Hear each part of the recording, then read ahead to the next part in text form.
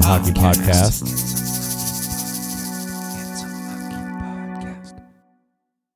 We're here. This is episode 55. 55. Episode I Can't Drive 55. Largely because I barely drive on the freeway or at all anymore.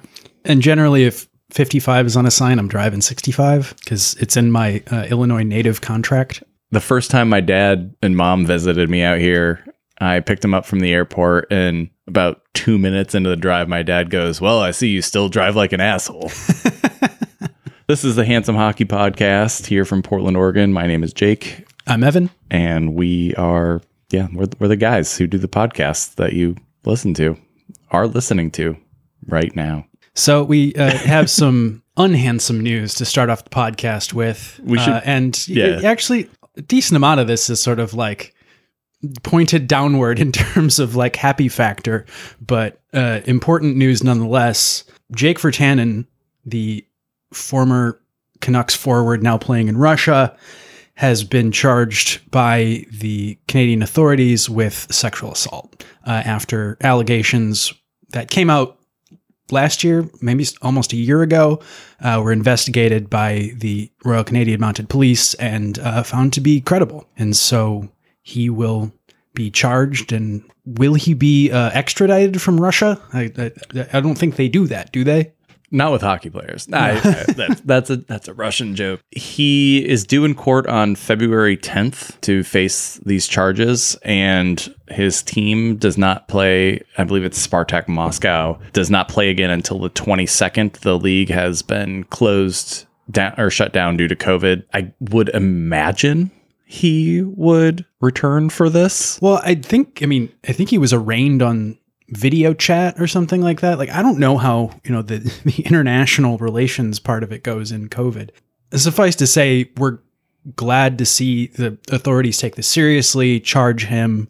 Word on the street is that this woman was not the only person to experience unwanted sexual activity at Jake Virtanen's hands, but she was the one that was brave enough to step forward and was kind of like propelled in the spotlight against her will. But now that she's there, she's been cooperating with authorities and giving them what they need. And thanks to her, we're bringing one more bad hockey player to justice.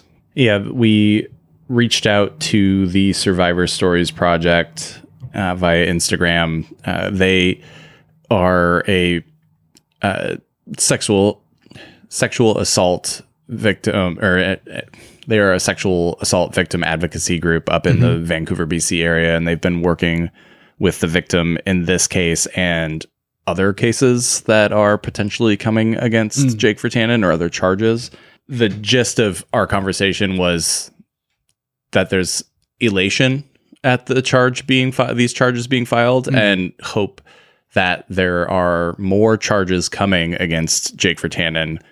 There are a number of other women who have allegations against him, and so hopefully this is just the beginning of his kind of comeuppance for his awful deeds. Yeah, and I mean, the reality is all you need is one charge to stick and he's going away, and more charges just increase the chance that he has to pay for what he's done. And so hopefully that's the outcome that transpires. That's absolutely what we're looking for. And hopefully, justice is served in this case. Yeah, and we'll obviously update you if any other news comes out regarding this case. As we all know, the wheels of justice often move very slowly. For example, this incident occurred in 2017 and it's 2022 and we're just getting charges.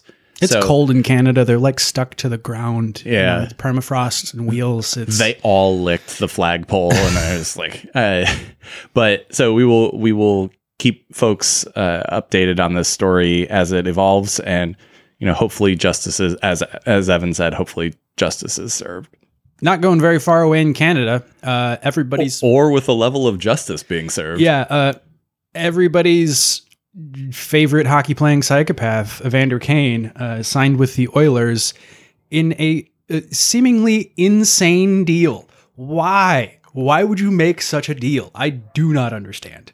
He's got a full no move, so he's getting paid $1.375 million for effectively half of a season.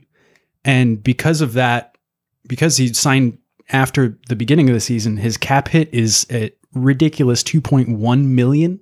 Yeah, they prorate the cap hit for a contract that was signed after the start of the season. I think it's kind of funny that he got a no movement clause. Yeah, here. That means they can't send him down to deal with him like the San Jose Sharks did. How is he getting a more secure deal in fucking Edmonton than he did in San Jose when he was a real star player? 2 words. Ken Holland. Yeah. That's just the highest paid GM in professional hockey, reportedly. Absolutely insane. Absolutely insane. Like, you've completely just given away one of your tools to deal with him and his genuinely sort of disgruntled way of acting. That part to me is just unbelievable. Well, I think it's going to be kind of funny, though, because when the Oilers don't make the playoffs, they can't ship him to a contender. Yeah, so, that too. Like, if you were going to try and rehab his image, I'm sure part of it is to maybe trade him away for value if you're any sane GM. But no, not this one. Well, it's really funny, too. So they brought in Evander Kane, immediately plop him on Connor McDavid's wing. And now Zach Hyman, who is signed for like 8 years in Edmonton, is on the third line. Playing with, and no disrespect to Ryan Nugent-Hopkins, he's a very good player, but he's not Connor McDavid or Leon Draisaitl. No. And so now you've got your third highest paid forward chilling on the third line. That's because Evander Kane came in and, hasn't pissed off everybody yet. Yeah. Oh, that dun, dun, dun.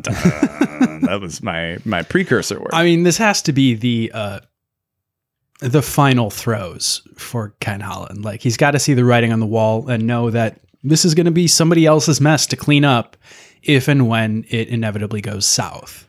It is a 1-year deal. So, I mean, it's relatively, you can get out of jail free at the end of the season sort of thing. But yeah, there's no way Ken Holland can have a job much longer if Edmonton doesn't make the playoffs. I'm willing to bet that, the Oilers dispense with Ken Holland before they dispense with before they dispense with Evander Kane at the end of the season. Like, this just strikes me as one of those GM death throw moves. He's actually dead. This is just gas escaping. If he didn't have the super troubled history, this sounds like you look at his stats and you're like, wow, this is a great deal. Right. But the only reason he's available for that deal is because he has a super troubling history. It's a very odd deal to make. It's a desperation move, what it really is. Like, let's not forget, Evander Kane is an extremely talented hockey player. Right. He just has a problem obeying all rules that are applied to him. Yeah. Or like having any sort of common decency, apparently. Right. Yeah. This is a death throes move. This is Ken Holland saying, oh no, I got to do something desperate, which is kind of maybe why he gave Darnell Nurse a 8-year, $9.25 million contract. But I mean, Darnell Nurse is actually pretty good. That contract is rough, but also that is the market for defensemen. Like, it didn't have to be. He set the market for defensemen. Correct. He did. But Darnell Nurse, I don't know. There's some defensibility there. Like, this is just not really. There's not really that much defense ability in Darnell Nurse. Yeah, he is kind of a gets tons of points in the power play guy. Just the lack of team controls on this is the most striking thing. Like, the price, fine. But just, you can't actually waive the guy? We'll see. I kind of feel like he's going to be gone 3 weeks after they signed him. I think he's going to finish the season, and I think somebody's going to give him a contract next year. It's going to happen. Wherever Ken Holland or... Yeah, we'll see what comes of this. I think Evander Kane finishes the season there, but I don't think Edmonton is any better off. Like they still have terrible goalies and terrible defense. So. Yeah, I think when they miss the playoffs, Ken Holland's gone, and Evander Kane gets a paycheck from the Oilers after Ken Holland's last paycheck from the Oilers. Speaking of short-lived contracts. That was a fine transition. I was actually setting it up with the 3 weeks joke. But, yeah, we kept going. We diverged a bit. That's fine. Alex Sinatra, who had been hired in early January to be the executive director of the PHFPA, that's the Players Association of the Premier Hockey Federation. There was a lot of fanfare about the hire. People were very excited. We were excited. We were excited for 3 weeks, apparently. We're still kind of excited and have no idea why. Like we're like, yeah, Alex Sinatra got hired. And then people are like, hey guys, she got fired. And we're like, oh. Very, very quickly and very strangely fired. Yeah, there's not a lot has come out about this. I was kind of scouring the interwebs for like the deep, dark, sinister secrets. Right. But they're not either not available and nobody's talking, or there aren't any. The Ice Garden, which is SB Nation's women's ice hockey blog, put out an article about the decision to part ways. And in that, they state a person involved in the process informed us that the players were unhappy with how Sinatra represented them to not only the owners, but also to the media in whatever appearances she made.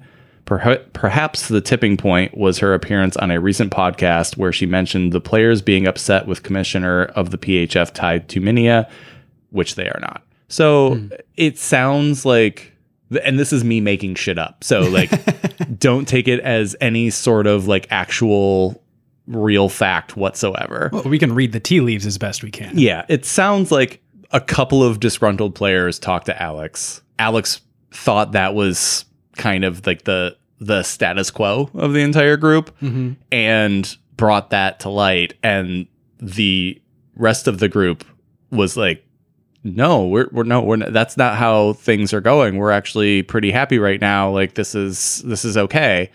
And they decided to fire her for it. I think it just speaks to how delicately one has to tread in this sort of women's hockey landscape these days. We have all of this kind of tension between the PHF and the PWHPA, and then all of this money was just infused into the process, and that kind of rendered things untrue that were true before. And I wonder if, maybe that has something to do with it. Well, there was also chatter that Alex Sinatra had been kind of locked out of those discussions as well. Right. And so, I mean, if the writing wasn't on the wall before that point, when you lock your executive director of your union out of discussions about you getting tons more money, that's probably a bad sign, right? It leaves the PHFPA in a lurch. They have only had an executive director for 3 weeks in the last year after Anya Packer left the role to become the GM of the Riv. The search begins anew on that front. And then for Alex Sinatra, I mean, hopefully she didn't quit her day job in the meantime. Like it's kind of a brutal circumstance. And, I've surprisingly never been fired from a job in 3 weeks. So nor have I. I quit a job in a month, but I've never been fired in 3 weeks. What was that job? I was a dishwasher at a Bennigan's. It's unfortunate for Alex as well. Something tells me she has something better going on than Bennigan's, and she's a I hope so. Super bright young woman. Like her, she will be fine. She's going to be just fine. Hopefully, the PHFPA finds somebody to take up the mantle in a way that the players deem fit. It didn't sound like it was a super amicable thing, outside of the way that everybody handled the animosity by saying all the right things and saying, we wish Alex the best moving forward, and Alex was like, I wish the players are the best moving forward. Yeah, they were all of the statements were handled well. Hopefully some more information comes to light and we learn a little bit more about that. In the meantime, hopefully everybody comes out of this for the no worse for the wear and better off. what was really interesting about the announcement of this was that it was right before the PHF's All-Star Weekend. This was held in Buffalo this year, and it's the league's best coming together. Wearing some sweet jerseys. Yeah, I was going to say, wearing some sweet jerseys. The sweater magic was beautiful this weekend. Yeah, it was. And like any kind of all-star get-together, an all-star jamboree, if you will, there was a lot of fun. Like, people weren't taking it super seriously. There were skills competitions and just a lot of joy. I felt. They had a goalie breakaway, yes, which I am a huge fan of, and I really wish that the NHL would adopt this.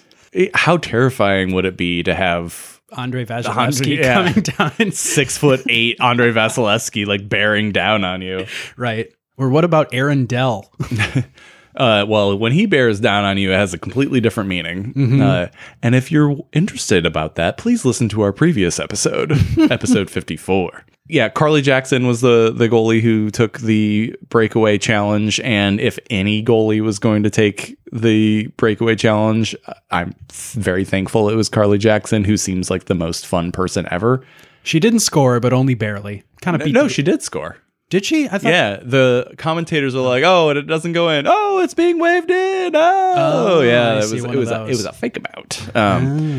It's a really cool thing that the PHF was able to pull this together for the players. You know, every league, at least in the US, has this all-star sort of competition. The NFL continues to have it, despite the fact that people don't care and also get hurt all the time in the Pro Bowl. The PHF pulled it together in a great setting. Buffalo is obviously one of the best hockey cities in North America. Mm-hmm. And so it was really cool to see them bring their, the elite players of their league together and just have a good time with it. Yeah, unfortunately, that was a little bit overshadowed more recently by Brianna Decker getting hurt in her Olympics debut this year against Finland. And they did win, but she went out with a really bad leg injury and has already been declared out for the tournament. Huge bummer.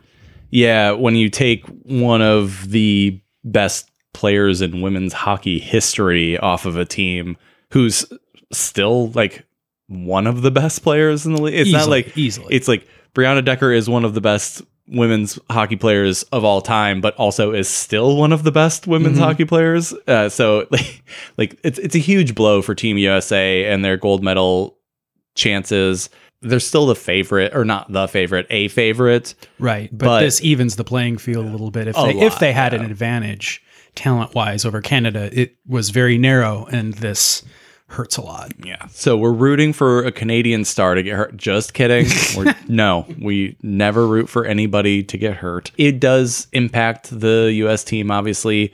They are still extremely talented. They have the opportunity to bring somebody in. Turns out that Canada brought in 4 players for a quote unquote taxi squad type situation, and the US brought none. So they have no extra players in China. Weird.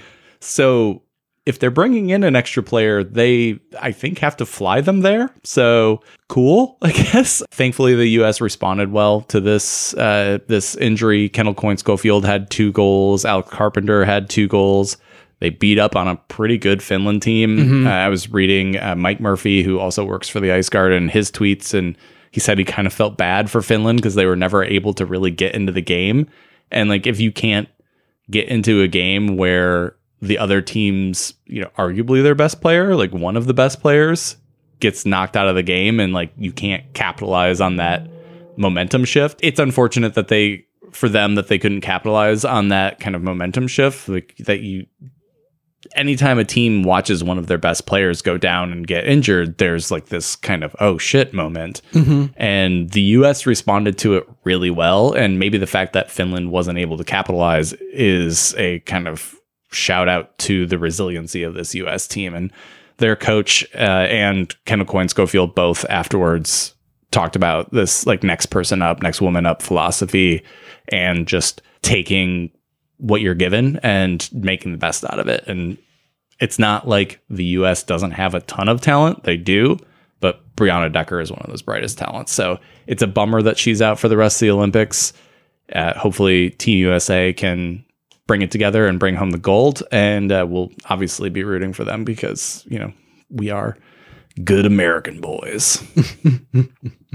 Also in the world of women in hockey, Danielle Goyette, who is a former Olympian and world champion with Team Canada, is in both the IIHF and the North American Hockey Hall of Fames. Well, I guess she was pretty good. Yeah, she did all right. She is also the current director of player development for the Toronto Maple Leafs. Tonight, as in Thursday, February 3rd, became the first female ECHL coach in history when she stepped in as an assistant coach for the Newfoundland Growlers against the Reading Royals. Danielle is going to be behind the bench tomorrow night as well. You can actually stream most of these games online. So cool. If you want to watch the second game of a woman behind the bench of an ECHL team, check it out. The Growlers head coach is currently sidelined with COVID, and so their assistant coach is the head coach, and Danielle has stepped in as an assistant coach. So this is the first time a woman has been on the bench as a coach in ECHL history. Super cool. Yeah, and good for them for making the decision. You know, that's one of the more interesting side stories that we've seen in COVID is like people that maybe otherwise wouldn't have gotten a shot at doing a thing get a shot at doing a thing, or, you know, maybe it's earlier than they would have gotten a shot or gotten a look. And so this was a really cool decision on their part. Like Chris Drury becoming the GM of the New York Rangers. Yeah, right. It's really cool to see. We talked last week about some major hirings in the Vancouver Canucks organization with regards to hiring women in hockey. This move, she's already the director of player development for possibly the most famous hockey team in the world. That says a lot about how she's respected and how she's viewed and the caliber of both hockey mind and hockey talent that she is. Mm-hmm. She had also coached at the collegiate level in Canada as well. So it makes a lot of sense for Toronto to do that. Right. But for them to actually do it says a lot. And it's really awesome that Canadian teams are doing a lot of work trying to get more women into the game. Step it up, American franchises, you bastards. We're going to talk about the shittiest franchise in the NHL here in just a second, but they did have Kennecoin Schofield behind the bench of an AHL game earlier this year for the Rockford Ice Hags, so that's cool. They then trotted out women as if they were trophies to be ogled during draft day. Yeah, why don't we just jump on into the old Blackhawk that is the Blackhawk? Jesus, yeah. Do we really have? Yes. Yes, we do. Yes, it's because I've kind been of the biggest story in hockey. Been thinking about this all day. Took the transition right out of my mouth. Like I was going to talk about their binders full of women moment at the draft. Like, hey, you know, we have this sexual assault scandal. Like, but did you know we hire women? Let's just undercut the good work we've been doing hiring women by reminding you that we hire women, and then put a bunch of women on stage like human shields. Yeah.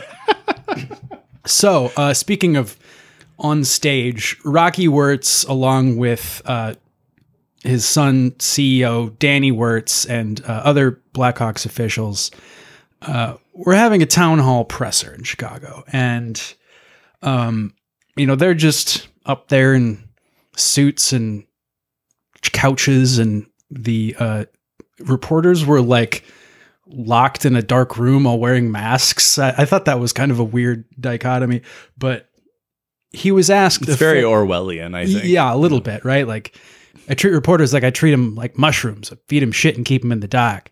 But with Mark Lazarus and then follow up Phil Thompson, both asked very well worded, thoughtful, basically softball questions about the aftermath of the Kyle Beach sexual harassment and assault scandal.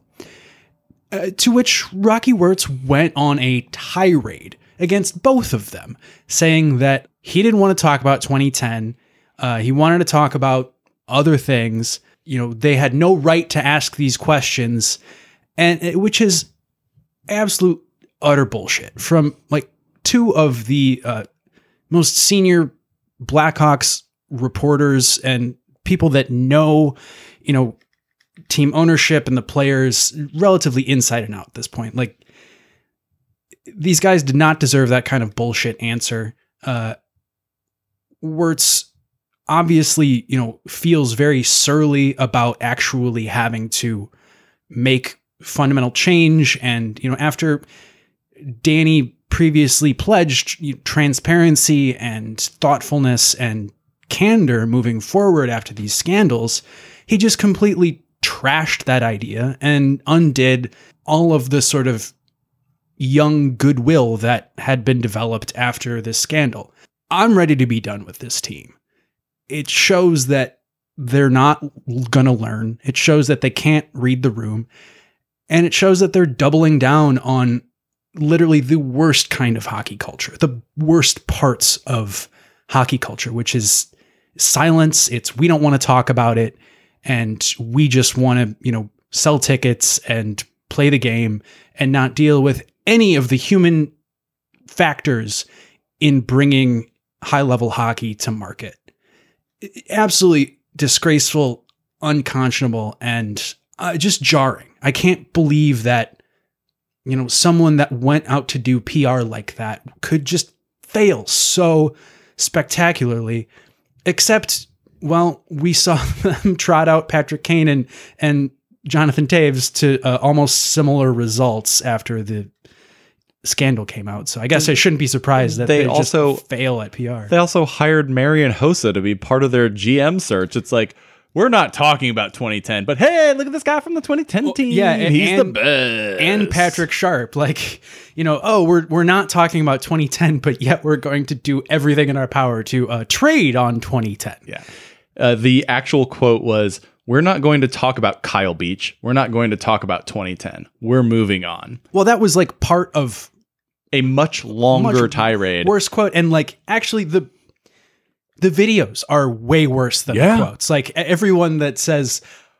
"Oh, I read it and thought it was bad," then you listen to the video and it, Wirtz sounds like a fucking abuser himself. You can tell that Danny is trying to speak up and say something thoughtful. I genuinely think Danny Wirtz is trying to do the right thing. Rocky, like a Spike Lee movie. Yeah. Rocky playing the Bill Wirtz role and just being a complete befuddling shithead. I can't even anymore. I know you'll never be a Red Wings fan, but I'm excited that you're no longer a Blackhawks fan. Yeah, I am officially, I think, rescinding my fandom. I mean, barring some sort of major public relations reversal and, major positive change, show me. I'm giving them the NCAA show cause penalty. Fucking show me why I should be a fan of this team anymore. Well, I think that's kind of where we should be at all with them, right? They are the ones who have destroyed the fandom of so many people. It's not the people who were turning on them. They were like, "Oh, nothing to see here. We're just a hockey team with a racist mascot, whatever." Hey, look at our racist mascot. No, there's actually a lot of smoke here. Oh, damn. Oh, you found out about this? Oh, stupid reporters. No, they're doing their jobs. Oh, I mean, stupid everybody else. It was just landmine after landmine after landmine of buffoonery. And the league has been complicit in this, and Gary Bettman's kind of shutting out of Rick Westhead and kind of shunning him after all of the brilliant investigative reporting he had done. We knew that a lot of this was lip service before. Oh, absolutely. But to have an owner just go and say the most awful part out loud to your face, it was an absolute insult to everyone in that organization that is actually trying to do good work, and an absolute insult to any fan that was trying to give them a little bit of a benefit of the doubt to work with moving forward. I mean, I was already pretty incensed that we don't know who from the players was actually taunting Kyle Beach at practice and calling him, the F word and talking about this open secret that Brent Sopel has talked about. Not the F word, but the F word. Yeah, not the fuck word, the other one. The F word is a great word. Yeah. The F word is not a great word.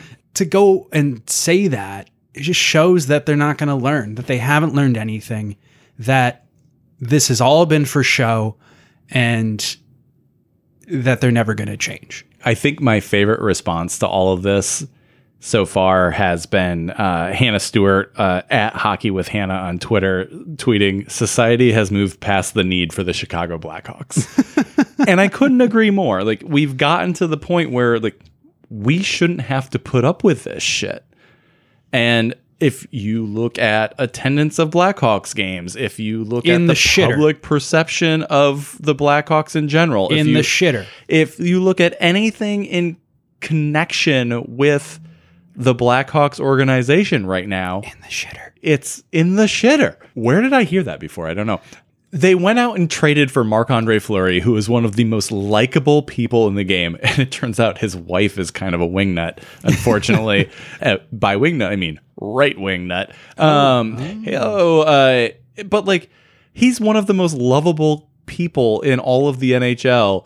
And not even his grandeur and beauty can even like remove part of the stench from this shit franchise. No, you kind of get blinded by his teeth for a little bit, but then it just goes back to shit. He is a beautiful man with a beautiful smile. I mean, the Bee Gees like don't have shit on Marc-Andre Fleury's teeth. I never thought I'd utter this phrase, but I feel bad for Blackhawks fans. Like, just like this franchise that has, for close to 100 years existed and has, is one of the model franchises, or up until recently had been one of the model franchises. An original six franchise. Has completely and totally shit on the idea of ethics, like the idea of morality, like the idea of like, there's this perception in American sports, I think, where we think of sports teams as like athletes, and we hold them to this high standard, and we hold them as like these paragons of truth or whatever. And maybe that bubble has been broken much more in the last like 10 years or so. Ever since we saw Ray Rice punch his wife in an elevator. I don't know. Like, or maybe I'm just older now and I think don't see that anymore. I think the reality of athletics has kind of bubbled to the surface more than it used to, thanks to social media and cameras being everywhere and, our surveillance state. It's super fucking toxic. Yeah. And the Blackhawks are now the epitome of that. And while I have always hated the Blackhawks, I feel bad for people, including my counterpart here, who have invested so much time and energy and money and just kind of mental exhaustion in this franchise for this franchise to treat them this way. Especially for Chicago fans who are already Bears fans. Like, this, at least they don't do this shit, but like, yeah, whatever. I mean, it's a matter of time for every sports franchise, I think. Chicago kind of like jumped off that pier first, and when they landed in the water, it was still ice, and they broke their spine, and they're just floundering there like a dying baby, trying to like somehow save themselves, but Rocky Wirtz is just there shooting the ice with his gun, trying to like get the baby to fall through. And I feel genuinely bad for Blackhawks fans, and I hope that they can all find solace in another hockey team. Yeah, Seattle's nice and close to us. Yeah, as a Red Wings fan, I'm going to tell you, you're not welcome here. But that's okay. But they're on my no move clause list. Yes. Yeah, you have like a 3-team no move clause, and Detroit better fucking be on it. It's more like a 1-team. Yeah, that's fair. That's reciprocated. I hope that this doesn't kill the love of hockey for a lot of these people. Yeah. I mean, you and I sit here weekly and examine the like disgusting underbelly of hockey, and yet I somehow still love it. Right. We know what it is, but yeah, we know what it is, kind of like our drunken uncle that's like funny, but we know he's kind of a piece of shit. It's tough to take as a, kind of outgoing Blackhawks fan. Like, I know a lot of people were willing to give this team a chance after the scandal, and this just tirade directly from ownership, like, shows that the very core of this franchise is rotten, and it's not gonna get better. One thing that Wirtz said that I think was really nicely quoted by Nathan Strauss at Nathan P. Strauss on Twitter, Wirtz said, "We are the Chicago Blackhawks and we set the tone of hockey culture." And then Nathan says, without realizing the extent that statement is true, but in a way that he certainly didn't mean.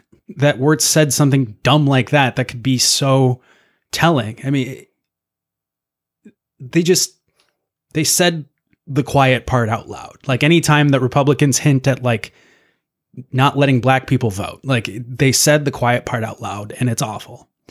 And thank God a lot of people have just come together to say this is utter bullshit and it's unacceptable. It immediately got play on TNT as the Blackhawks got shelled 5-0 by the Wild because karma. But they talked about it on NHL TNT, and, Kevin Weeks spoke up about it. They got Gretzky to weigh in. Wayne Gretzky had an opinion. Yeah, like, he's like the most positive, non-confrontational dude. He had a very, very prescient quote. I'm sitting here thinking, as a parent, you're sitting there going, my son is 18 years old and he's going to be drafted by that team. I want to know my 18-year-old son is going to be protected. Again, for Wayne Gretzky to have an opinion outside of, gee golly, this is great. And that's no discredit to Wayne Gretzky, like, in any way, shape, or form. No, that's just kind of who he is. He's the second best hockey player of all time, behind Steve Yzerman. He doesn't publicly pronounce opinions very often. No. And, he comes at it as a parent, which I think is perfect. It's, like, if you have a son who is 16 on the U.S. development team, you're sitting there going, fuck, I hope he doesn't get drafted by the Blackhawks. Absolutely. This subject ended up being the 6th ranked Twitter topic in the U.S. today. Like, hockey was number 6. Yeah. For maybe the first time ever. For all the wrong reasons. Except for the one time Gary Bettman's dad jeans was number 1.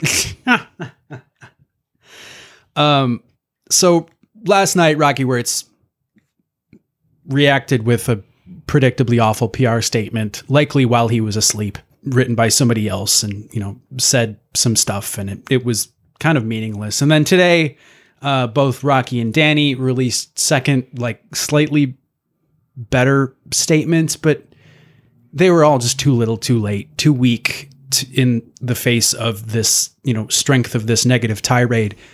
The whole situation just leaves you with the worst taste in your mouth. And I don't feel like there's really a way forward as a fan of this team.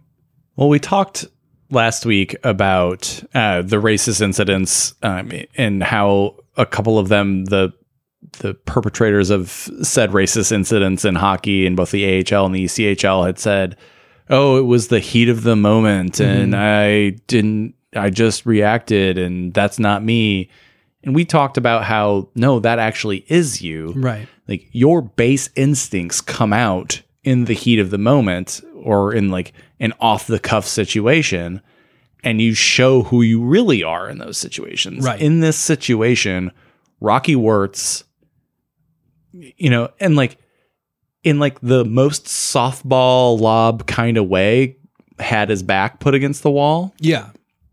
And he showed who he is and what his values are.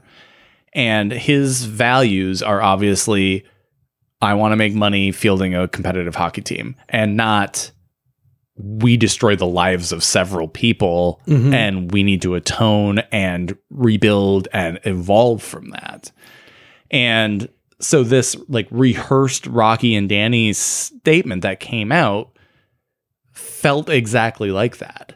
It has no merit because we already know who you are, Rocky Wirtz. You've already shown us who the real Rocky Wirtz is. Right. And, you know, it just goes to show like the NHL's $2 million fine of a almost $1 billion worth franchise. One of those millions is a fairly obvious tax write-off. It was fucking bullshit is what it was. And so like it shows that, you know, if you don't punish somebody to the extent of their crimes, they don't give a shit. Right. And so, you know, like Reed Boucher getting a slap on the wrist in the state of Michigan for sexually assaulting a 12-year-old girl, that teaches him no lessons. A $2 million fine to a franchise that's worth almost $1 billion teaches them no lessons. The fact that the NHL did harsher punishments to the Devils for signing Ilya Kovalchuk and to the Coyotes for tampering with draft prospects shows exactly where the league stands, and it shows exactly where the Blackhawks stand. And both of those stances are really squarely in the red. And and the original questions weren't even asked to Rocky. They were asked to Danny, who is the CEO. To which Rocky verbally stiff-armed him out of the way to go on this tirade against these two respected reporters. I feel like we've spent enough time on the Blackhawks today. Yeah, for this. This might be like the last fucking time we talk about them. It won't no, be. Actually, it won't be because there are more allegations coming out and likely more lawsuits coming out as a University of Miami player mulls filing a lawsuit against the Blackhawks. It's shitty black eye for hockey, which you only have two eyes and both of theirs have been darkened by punches for a while now.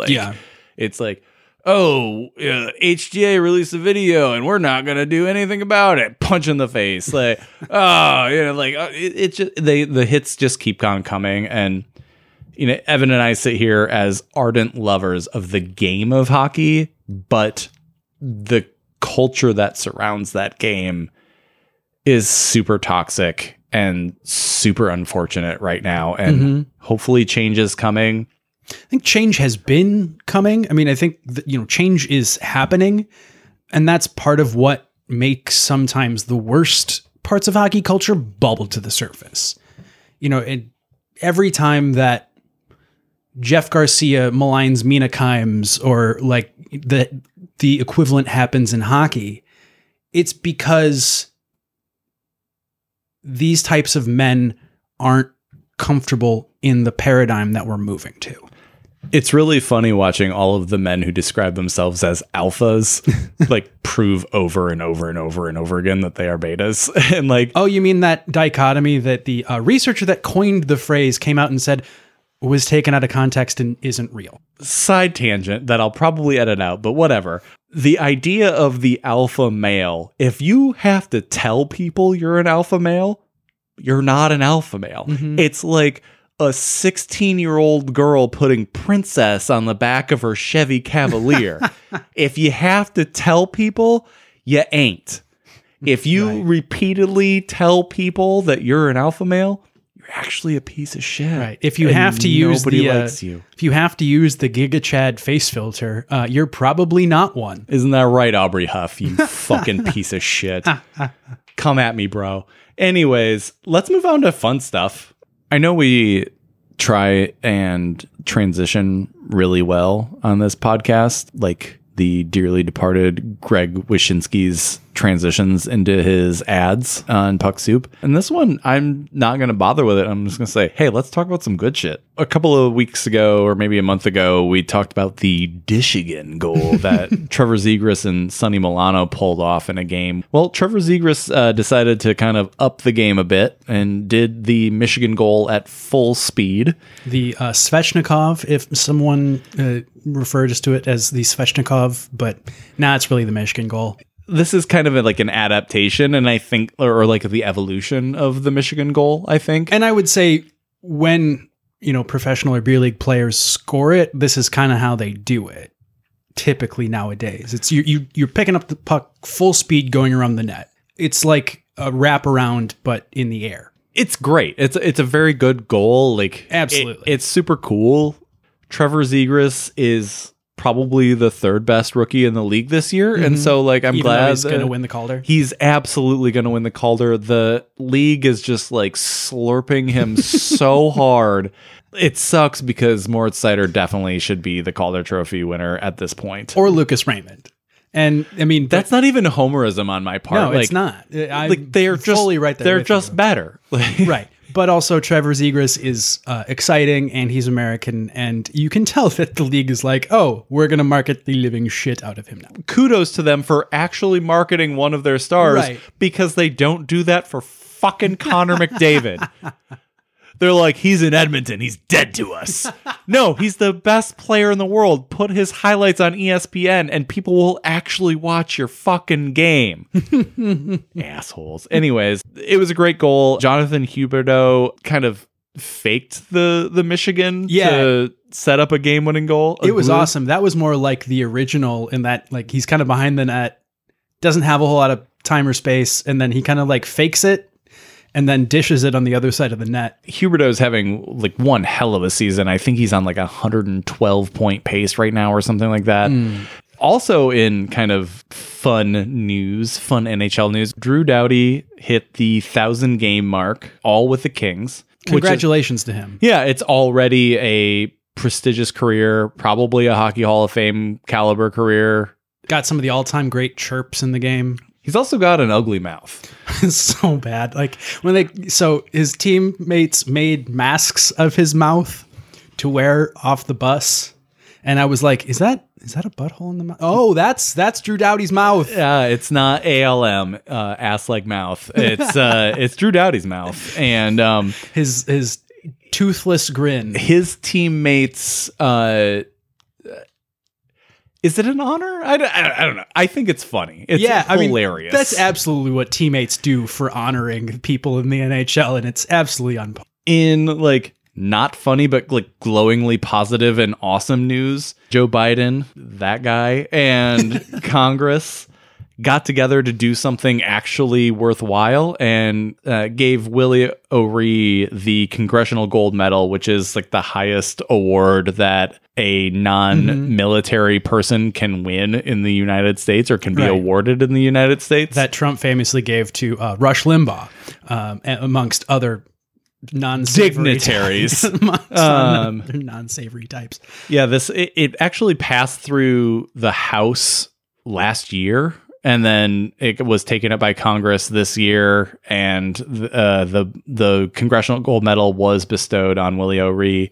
It's really important that somebody like Willie O'Ree is honored in this way because, one, it shows the impact that he has had on hockey and the world or the country. And it also is extremely like give him all the awards. Sure, why not? Yeah, like this man has meant so much to the game of hockey and to like culture in general. Just give him awards. Make some shit up. So when we're going to give him the like Nickelodeon Teen Choice Award. Yeah, when I was in college in undergrad, I had the great honor of having a class on John Milton that was taught by Ralph Williams, who was at the time and probably still is the preeminent Shakespeare scholar in the world. At one point, we're sitting in class and he's not there, and it's really weird because he's always there, and he comes like kicking open the doors, and his thing was he would always go around the class before class and shake everybody's hand, which in a pre-COVID time was totally fine. But now frowned upon. Yes, don't do it now. He has since retired. But like, so he like shook everybody's hands and he goes, "Guys, I'm so sorry," or "Folks, I'm so sorry that I am late. my flight was delayed. I was in England talking about Shakespeare. And it's like, he was in England talking about Shakespeare and was upset that he was like 6 minutes late for his class on Milton, which isn't even his like preeminent thing of research. But anyways, when he retired, the English department or the college, the University of Michigan, created a teacher award specifically to give him the award as he retired. They were like, we need to do something. I know. And like gave him this award. If anybody has a chance, Ralph Williams, there's his final lecture is on YouTube and it's about Shakespeare and it's beautiful. And the man is fucking incredible. That's my University of Michigan tangent today. But what I'm saying is like, they should just make up awards to give to Willie O'Ree because he is such a deserving person for like whatever award you can bestow upon him, because of it's a life lived in service of his communities and his game. And that's an honorable life. Like, this man has lived an honorable life. And so the fact that Congress decided to like dispense with all the buffoonery and for like 1 second do something worthwhile. We can't pass a fucking infrastructure bill, but hey, at least we can do this one really good thing. Yeah, they didn't filibuster giving Willie O'Ree a congressional gold medal. If Joe Manchin said one fucking thing during this, I would have cut him. Reportedly, Joe Manchin and Kyrsten Sinema were tricked into voting yes by being told that the bill was for kicking puppies and locking them in a coal mine. So, speaking of things that are almost dead, Jackass, the movie, is featuring Part PK 74. Yeah, what? Right. They're going after Land Before Time in longevity. That was real good. PK Subban will be featured in Jackass Forever. Jackass Forever stealing the title from the best Batman Forever. It's a bold statement. PK Subban is featured in Jackass Forever, taking slap shots and hitting guys in the balls. Taking a break from slew-footing people to take slap shots at people's balls. Gotta love it. I really think that Jackass should have focused on the slew foot because he's so good at it, but he also has a killer slap shot, and that bit is going to be hilarious, and I want to see it. And finally, Alexander Ovechkin. He's, quote-unquote, got COVID. Yeah. And quote unquote can't participate in the All-Star game. Alex Ovechkin, who has famously like mulled his last 5 participations in the All-Star game, can't make it this year. Surprise, after seeing Rafael Nadal do the same thing and conveniently come out with a well-timed COVID diagnosis. Is Alex Ovechkin the most likable Russian? Next to Panarin. Oh yeah. Oh, Artemi's just, he's a wonderful smiley kid. Right. And he plays hockey with his dog. Like, yeah, he's wonderful. But I mean, okay, Alex Ovechkin, he's number 2. Well, in the power rankings of likable Russians, Alex Ovechkin definitely did a lot for himself with that commercial this year. Him and God, it's so good. It's stupidly good. I love watching it because Ovechkin is trying so hard not to laugh at the end of it. Trying so hard not to laugh. While Nicholas Backstrom slurps his milk. So Alex Ovechkin will not be making the All-Star game this year. Named as an alternate, Tom Wilson. So a cap will be there regardless. But right, because every team gets a participation trophy which is this year. Fucking stupid. No, they do it every year, don't they? Baseball does it every year. I don't know if the NHL does it every year, but like. But yeah, let's not pretend that like 6 dudes from the Avs shouldn't have been in the All-Star game this year. Like, it's stupid. Like, I'm sorry, but I'm gonna guess that no fucking Senators needed to be in the All-Star game this year. Yeah, and like having Nazem Kadri as a quote-unquote last man in to anything. The guy who's like he's like 5th in scoring, he's 5th in points, yeah. And Nathan McKinnon rightfully called it out. He's like, this is bullshit. Like, right. And they're like, okay, fine, we'll let him in. Yeah. Whatever you say, Nathan. Yeah. Well, I mean, he'll be like, hey, put Nazem Kadri in the All-Star game and get that pasta out of your mouth. So like Ovi, we are actually going to take next week off because we're going to the All-Star game.